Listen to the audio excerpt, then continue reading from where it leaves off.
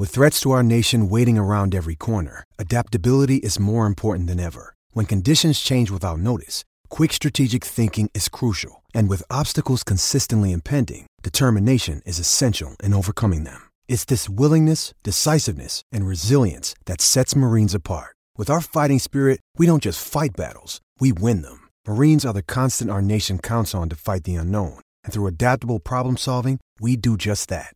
Learn more at marines.com. This podcast episode is brought to you by Coors Light. These days, everything is go, go, go. It's nonstop hustle all the time. Work, friends, family expect you to be on 24/7. Well, sometimes you just need to reach for a Coors Light because it's made to chill.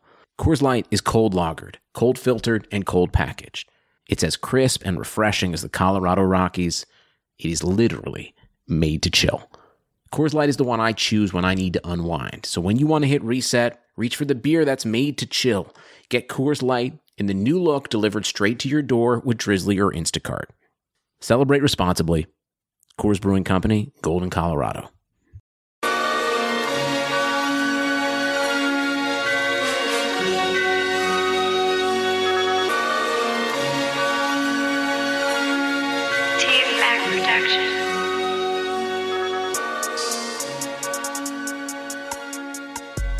Yo, welcome back. Episode 49 of the Destination Devy podcast. You know who it is. It's your host, Ray Garvin. You can find me on Twitter at RayGQ. Make sure you're following the show at Destination Devy.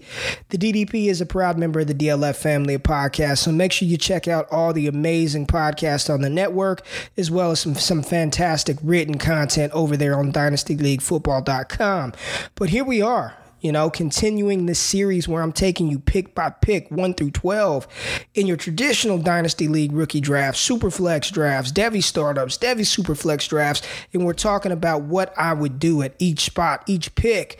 And, I'm not just going off consensus rankings. I'm letting you know how I feel. Why I feel the way I feel, and why I would go the direction that I would go in these drafts. And to give you a little bit of a recap for those of you who have missed the first three parts of this series, at 101 in rookie Superflex drafts, I went with Burrow, Tua, and Taylor. That's 1, 2, and 3. Joe Burrow, Tua Tagovailoa, and Jonathan Taylor. Devy Superflex startups, Trevor Lawrence, Justin Fields, Jamar Chase. Rookie draft, single quarterback leagues, Jonathan Taylor, DeAndre Swift, and at the 103, Cam Akers. Devy single quarterback startups, Jamar Chase, Rondell Moore, and Rashad Bateman round out that top three. So we're on to the 104 rookie Superflex drafts. What do you do? Two quarterbacks are off the board. The top-rated rusher is off the board. Do you reach and go for the quarterback? Quarterback, Superflex.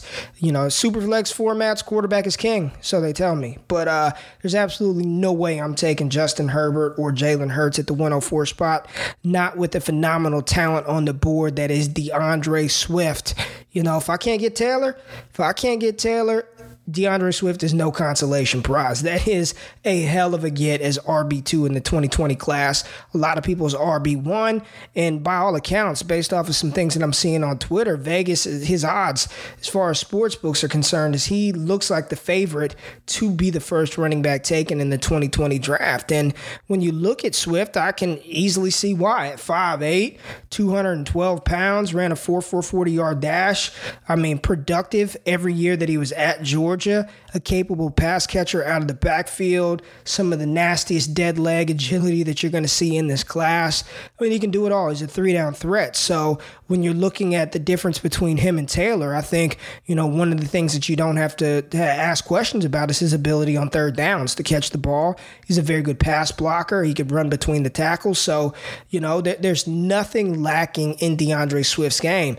While I think Jonathan Taylor is the best pure runner in this class, if you ask me who the safest running back prospect could be, I think there's an argument that DeAndre Swift is that guy in this 2020 class. So to be able to get him at the 104 spot, I know there's CeeDee Lamb, some like J.K. Dobbins a little bit more, but for me, it's Swift. I want the 3-down threat. Give me that rushing ability on first and second down and on third down so he can stay on the field, pass protect, or go out and run a pass route and catch the ball out of the backfield and be deployed as a weapon, right?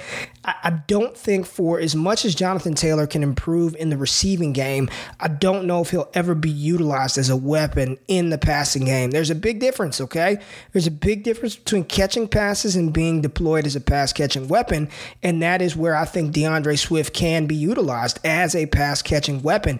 He ran out of the slot his sophomore year in college while Elijah Holyfield was there. He played out of the slot, so he's got experience actually lining up out wide in multiple sets, multiple formations, and being deployed as a pass-catching weapon.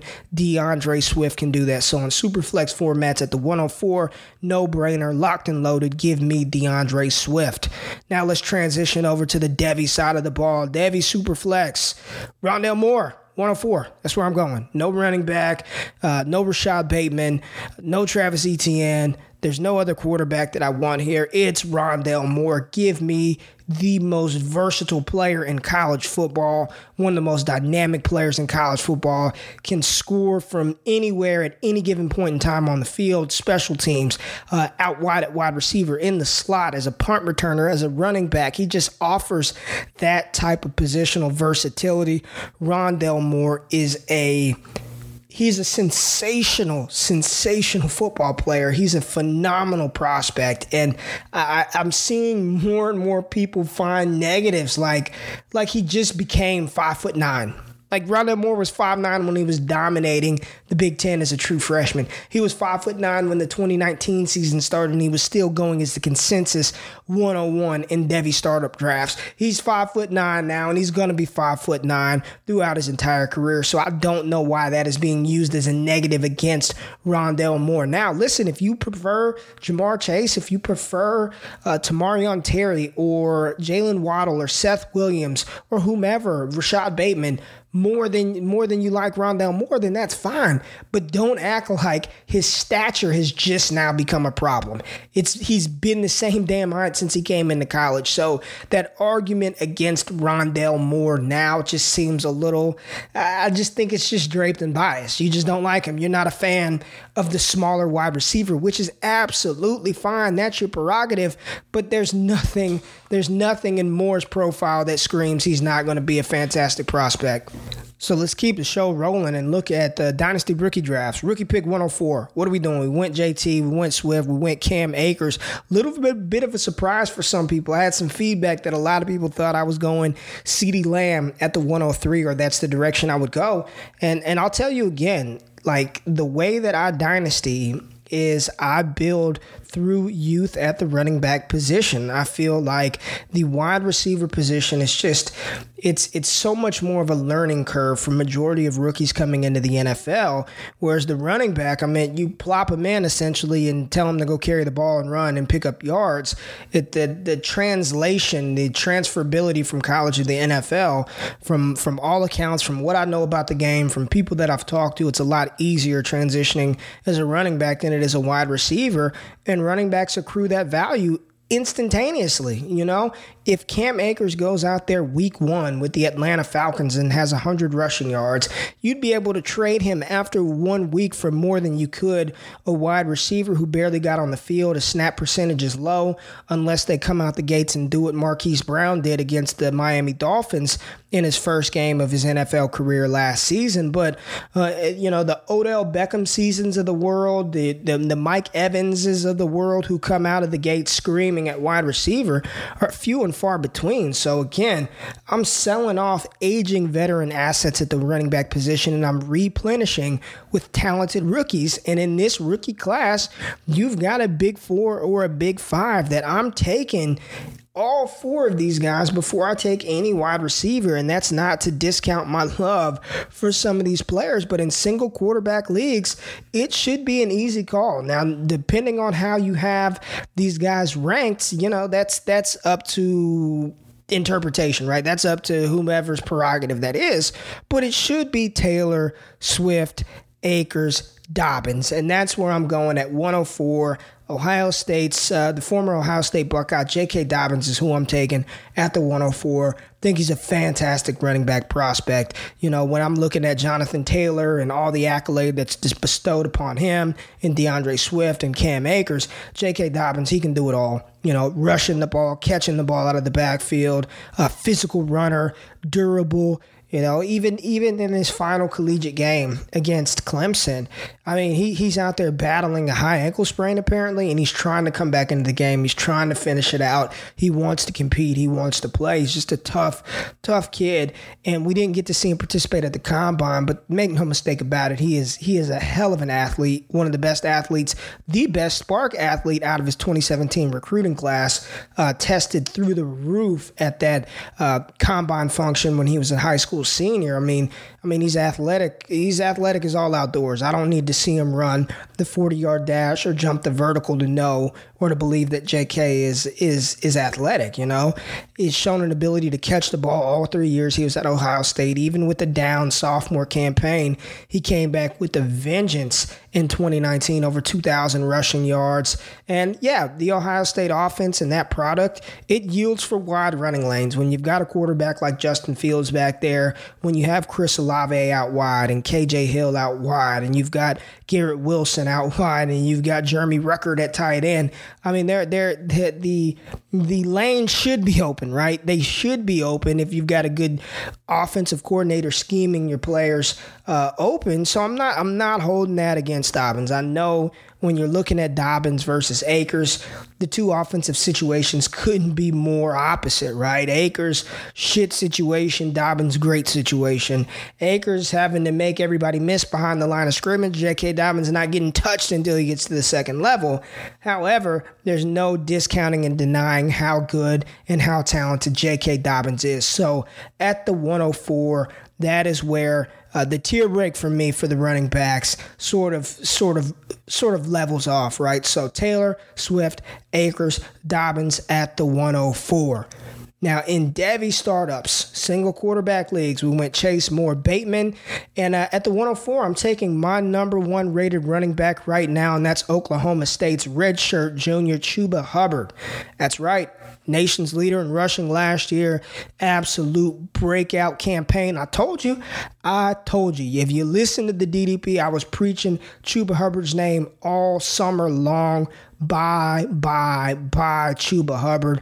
And all he did in 2019 was absolutely dominate everybody that he faced. Did not catch the ball a lot this year, which was a little surprising. I thought he would have had some more receiving production because he did as a redshirt freshman while Justice Hill was still there. He did show very well out of the backfield catching the ball.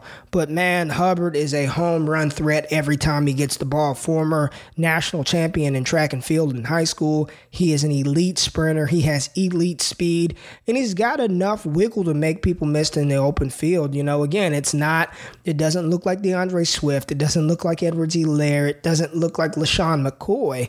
But man, his one-cut ability, if you get him in a zone offense where all he has to do is make one cut and go, he gets to top end speed instantaneously. And when Chuba Hubbard is in the open field, you are not catching him. It's good night, lights out, he's gone, raise your hand, 6 points. That's the type of elite athleticism that he has. Now, what's interesting is when I first started this series, I was talking about at the 102, 103, Travis Etienne, but some of this stuff is to throw you off because I do think Chuba is a better running back prospect right now than Travis Etienne and Max Borghi and Najee Harris, who I think I'm going to touch on all of those other running backs within this top 12. But if you're telling me right now, today, I had to pick one of these running backs from the 2021 class to hang my hat on, it's going to be Hubbard. It's going to be the 6'1", 210-pound rusher opposed to, 5'10",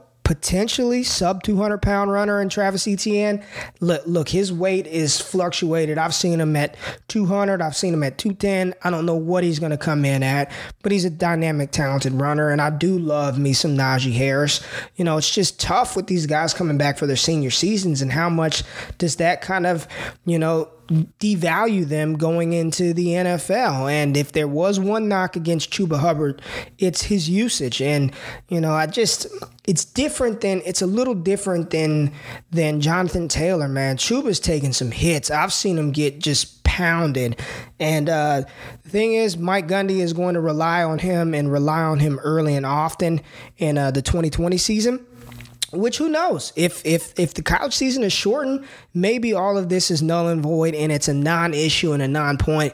But man, they ran that dude over and over and over and over again. That's why part of me was hoping that Chuba came out as a redshirt sophomore, but still very young, still very talented. At the 104 in Devy startup single quarterback leagues, I'm rolling with the Canadian Chuba Hubbard. So quick recap: Superflex rookie drafts, DeAndre Swift 104, Superflex Devy startups, Rondale Moore 104, traditional single quarterback leagues 104 J.K. Dobbins, and single quarterback Devy startups, I'm going with Chuba Hubbard. All right, that's going to do it for this episode of the Destination Devy podcast. If you have yet to subscribe to the show, please do so. Go to the YouTube channel, subscribe. I have a very, very exciting NFL draft prospect who's going to be dropping by the Destination Devy, doing an interview with me. He's one of the top-rated players in the 2020 class, so hoping to get that interview loaded up for the weekend, coming out only on the YouTube channel.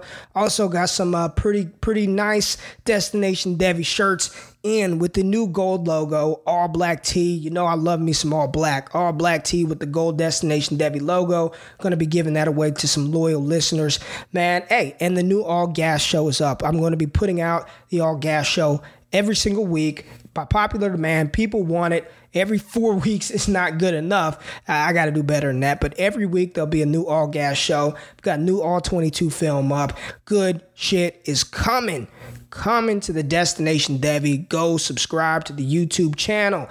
I appreciate you joining in. We'll be back with the 105 show. Be safe, stay home, stay locked into the Destination Devy. I'm rambling, man. Drop the music.